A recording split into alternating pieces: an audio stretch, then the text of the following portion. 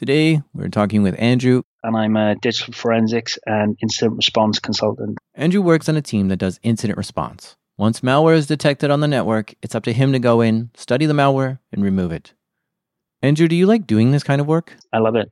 It's wonderful. It's very exciting work. When there aren't many positions where you can be working on a client system and actually the threat actors on there at the same time as you, trying to move files around, and you are trying to thwart them in a toe-to-toe scenario. It can be very exciting. It can be very exciting. This is Darknet Diaries, true stories from the dark side of the internet. I'm Jack Resider.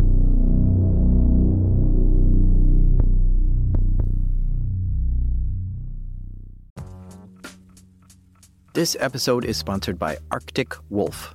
For the very first time, Arctic Wolf is offering you access to the most forward-thinking ideas from their most knowledgeable experts. They're on a mission to be industry leaders in managed security operations. So Arctic Wolf Labs, with their team of elite security researchers, data scientists, and security engineers, have put together their top 2024 predictions. These predictions come from the intelligence and insight gained from trillions of weekly observations within thousands of unique environments. They follow the development of several trends based on their earlier simple iterations and anticipate which ones are positioned to take significant steps forward in the coming months. Learn what the new year holds for ransomware as a service, Active Directory, artificial intelligence, and more when you download the 2024 Arctic Wolf Labs Prediction Report today at arcticwolf.com/darknet. That's arcticwolf.com/darknet. Andrew works for a security assessment and digital forensics company. Other companies hire his team to come in and do security work. It's actually pretty common for a company to outsource their security team to someone else. It's expensive and hard to maintain an internal group of security experts. So Andrew is often seen traveling around, taking care of threats in his clients' networks. And he wants to share an interesting story with us today about the time he faced a hacker in a company that develops cutting-edge technology. The client is it's a global firm. It's a technology firm. And we were looking at we had to go on site in one of their European bases to work with their team there. We won't give the name of the company, but this company in particular spends a lot of time and money developing new technology. They have a full R&D department and is working on cutting-edge tech. In fact, they're developing tech that no other company is developing. So one of their most precious assets is intellectual property, or otherwise known as IP. So the company wants to make sure there aren't any hackers stealing this information. It started off as a compromise assessment. Sometimes companies hire a security team to examine the network to see if there's any evidence that a hacker is in the network. They wanted us to go in, put some stuff in their network, put some stuff on their endpoints, just have a look around, use the intel that we'd already built up in the team during the engagements that we'd done previously, and just basically have a look around and see what came out.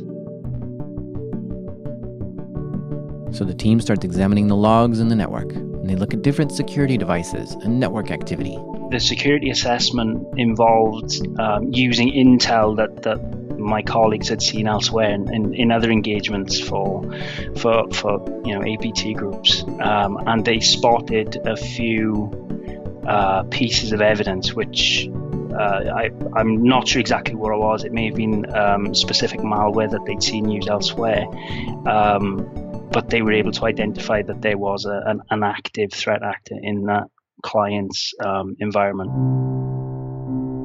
He mentioned APT and threat actor. This is the worst kind of hacker to find in your network. The term threat actor is just a fancy way to describe someone who poses a threat to your network. But an APT stands for Advanced Persistent Threat, and it describes a group of highly skilled and motivated hackers that have a specific goal of what they want to accomplish. But what's more is they often have significant resources, such as being sponsored by a nation state or simply well-funded. So I've been told it's state sponsored. I mean, it's in the east, I guess. The group itself has been known to infiltrate other technology companies. To be attacked by an APT means you're facing a very skilled and serious attacker who likely won't go away easily. It's extremely difficult to detect an APT in the network. Someone has to have studied that APT for months or maybe years to understand the malware they use in their tactics, and then publish that data to the world. Then if we detect certain malware in the network, we may be able to link it back to that specific APT. But the problem is once that report gets published, other people have access to those techniques too, and the APT group may change their tactics to be more covert. In this case, the malware found in the network matched exactly the same malware that someone had published in a report, which linked it back to that APT group. So we spun it up to, the company that I work for spun it up to a full incident response engagement. And I came in as part of the team that was doing some of the forensics work, so they would ask us to take a look at the data that they were collecting. This process is fascinating to me. The forensics team first identifies and isolates the malware, and they study it, and they develop a profile for that malware. Things like file size, file names, and the activity the malware is doing. Is it reaching out to the internet? Is it trying to access something internal? Is it using specific ports? All this gets collected, and so now we know the indicators of compromise, or IOCs. This is given to another security team, which they can use to look for those IOCs in the logs, which would then reveal more places this malware has been in the network. These teams would continue to feed each other information to learn and detect more and more about this APT in their network. And then that went on for a few months. Why not remove the malware right away? And it's a good question. We do get asked a lot why we don't immediately remediate. The client environment, it's a global company. They have a lot of satellite offices, quite a complex infrastructure. So what we would do, and this is quite common in for all IR companies, is that you'll have like a monitoring period or a discovery phase where you will look for where the threat actor is active in the environment, what tools they are using, try and identify how many backdoors these people have into their environment.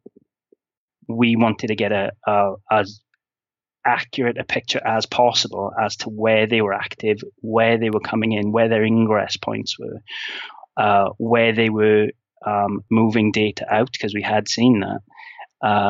Just so when we came to remediation, it wasn't a case of we were removing some of their infrastructure only for them to come back in the following week somewhere else that we hadn't seen.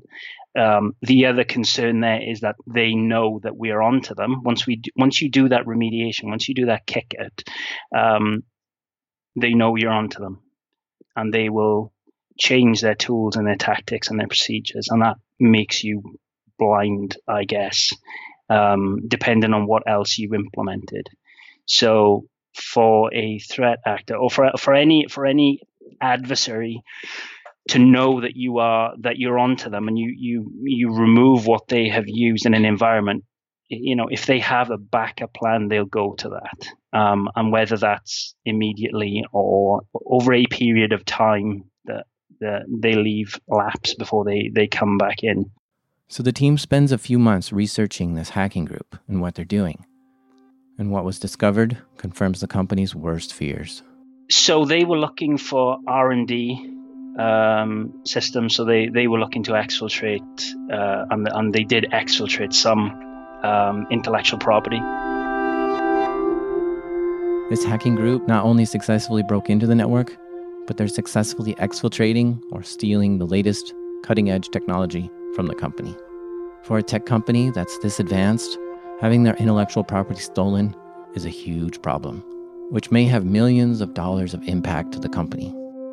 I don't have a financial amount, but there was a lot of concern simply because they were working on, sort of next-gen killer tech, I guess, which if if in a competitor's hands or in any other company's hands, would obviously affect the performance of their company quite significantly. But I mean, it's the same with every client that we've ever worked with. They don't want any kind of exfil at all. But this specific one, we saw quite intensive interest in their R&D department.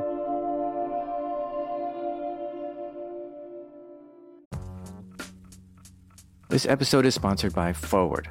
Ransomware just spread through your firewall, from your development server to your production server. You thought your network was segmented, but it turns out the VLANs were set up wrong and production networks weren't isolated. Your business grinds to a halt while you pick up the pieces and try to recover. Small changes introduce huge risks, and large organizations struggle to manage the complexities of attack surface management. It begins at the network layer. Forward Enterprise tells me they're your best chance at finding a fully scalable digital twin software for your network. With Forward, you can view and search your entire network, model attack scenarios with a click of a button, and identify a blast radius in seconds. Get a demo at forwardnetworks.com. That's forwardnetworks.com. The company was terrified that their IP was being stolen and wanted the malware removed immediately. But the security team still needed to understand the threat and study it further. They weren't ready to remove it. So we saw that they were active, and we did a lot of forensic work. We did a lot of deployment into different areas. And like I said, we built that knowledge package up for remediation. Now, we were able to, so this was, I became involved in 2015, and the earliest evidence that we found was in 2010, and that wasn't the entry point. That was just the earliest sign of activity that we could find was 2010. So we had evidence to suggest that the threat act had been in there for 5 years, at least.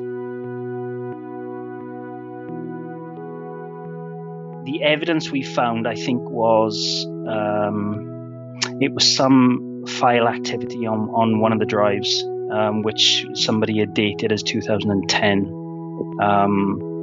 Which could have been planting something. I don't know the details of it, more than the date, I'm afraid, because I remember sitting in the boardroom with the client in their office, and there was a team of us there, and we kind of broke it to them that 2010 was the earliest we could find, and that it kind of hits home that they've had for half a decade. Somebody has had access to their environment without their awareness. How did the client take this kind of news?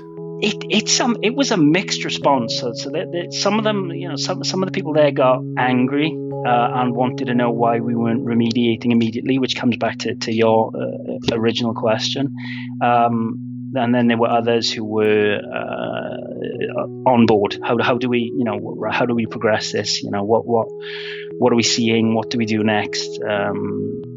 And there was fear, obviously, because like I said, it's a technology firm. They have their R&D, and they want to be the best in the market, and they want to know what's being filtered out the door. But if we're only sort of coming into their environment in, I think it was early 2015, it was before I started.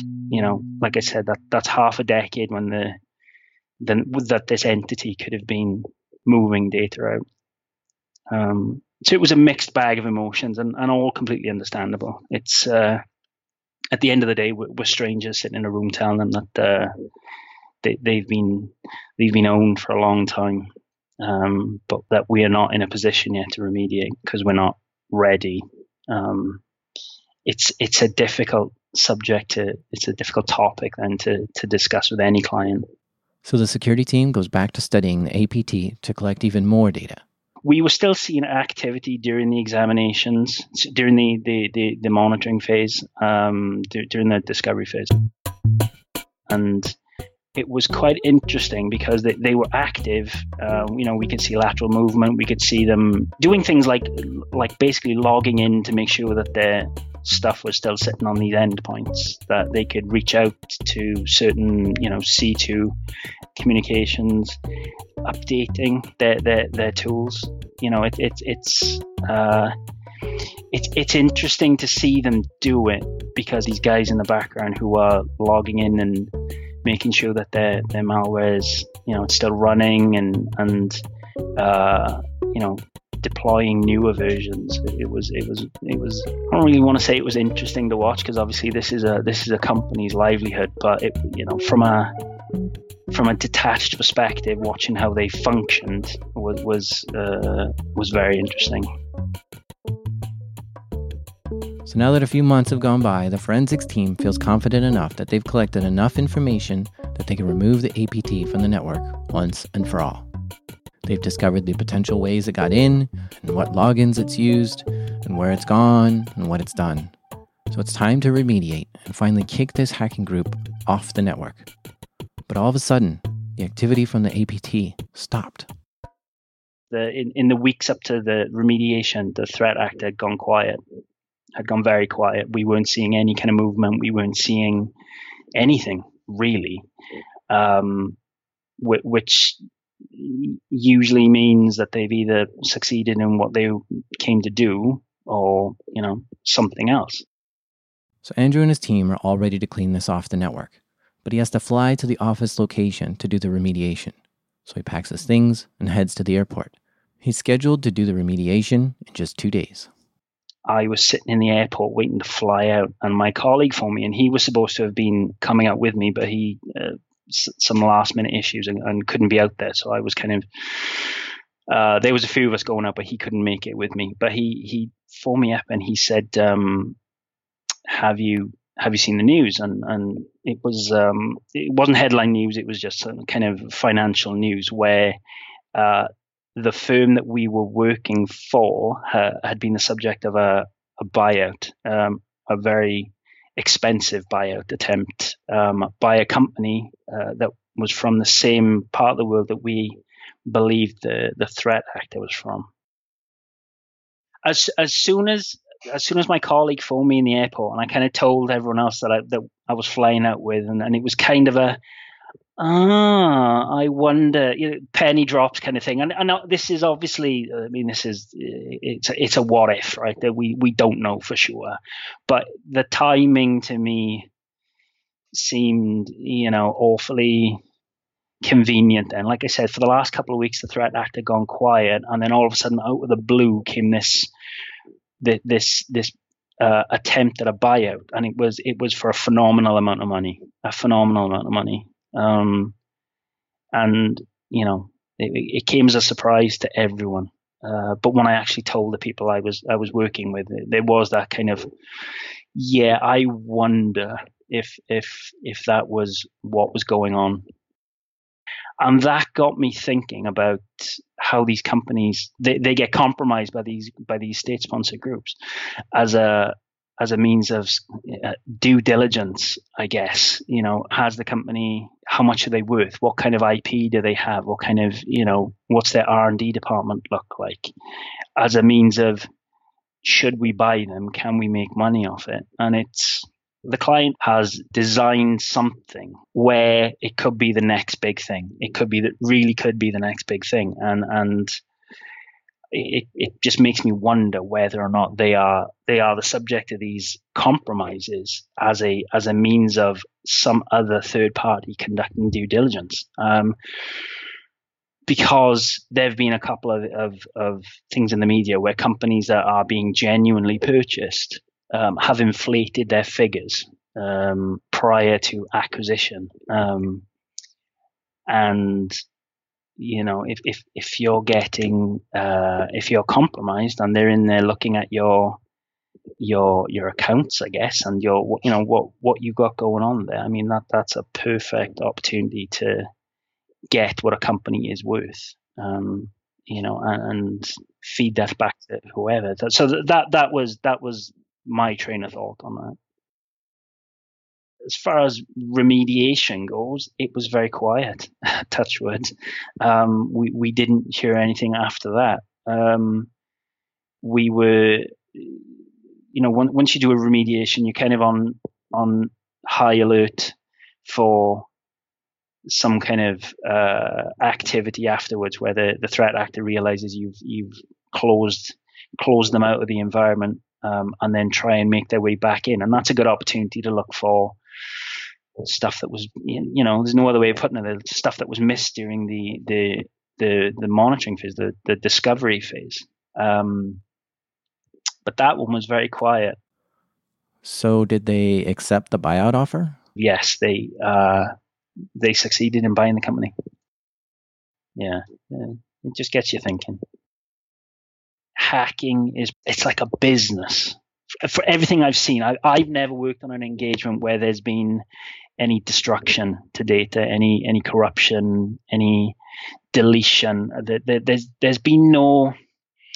Whilst theft, I guess, in itself is malicious, I've not seen anything beyond theft. I've never seen, the cyber vandalism or the hacktivism or anything like that. I've always seen it as it's always been attempts at theft of intellectual property, and I think that's a business. I think in the real world, in the above board world of business, people steal ideas every day, and I just think this is another form of it. And I think companies need to think differently to the way they are right now, about how these groups and their sponsors are thinking. It's all about money. It's all about money.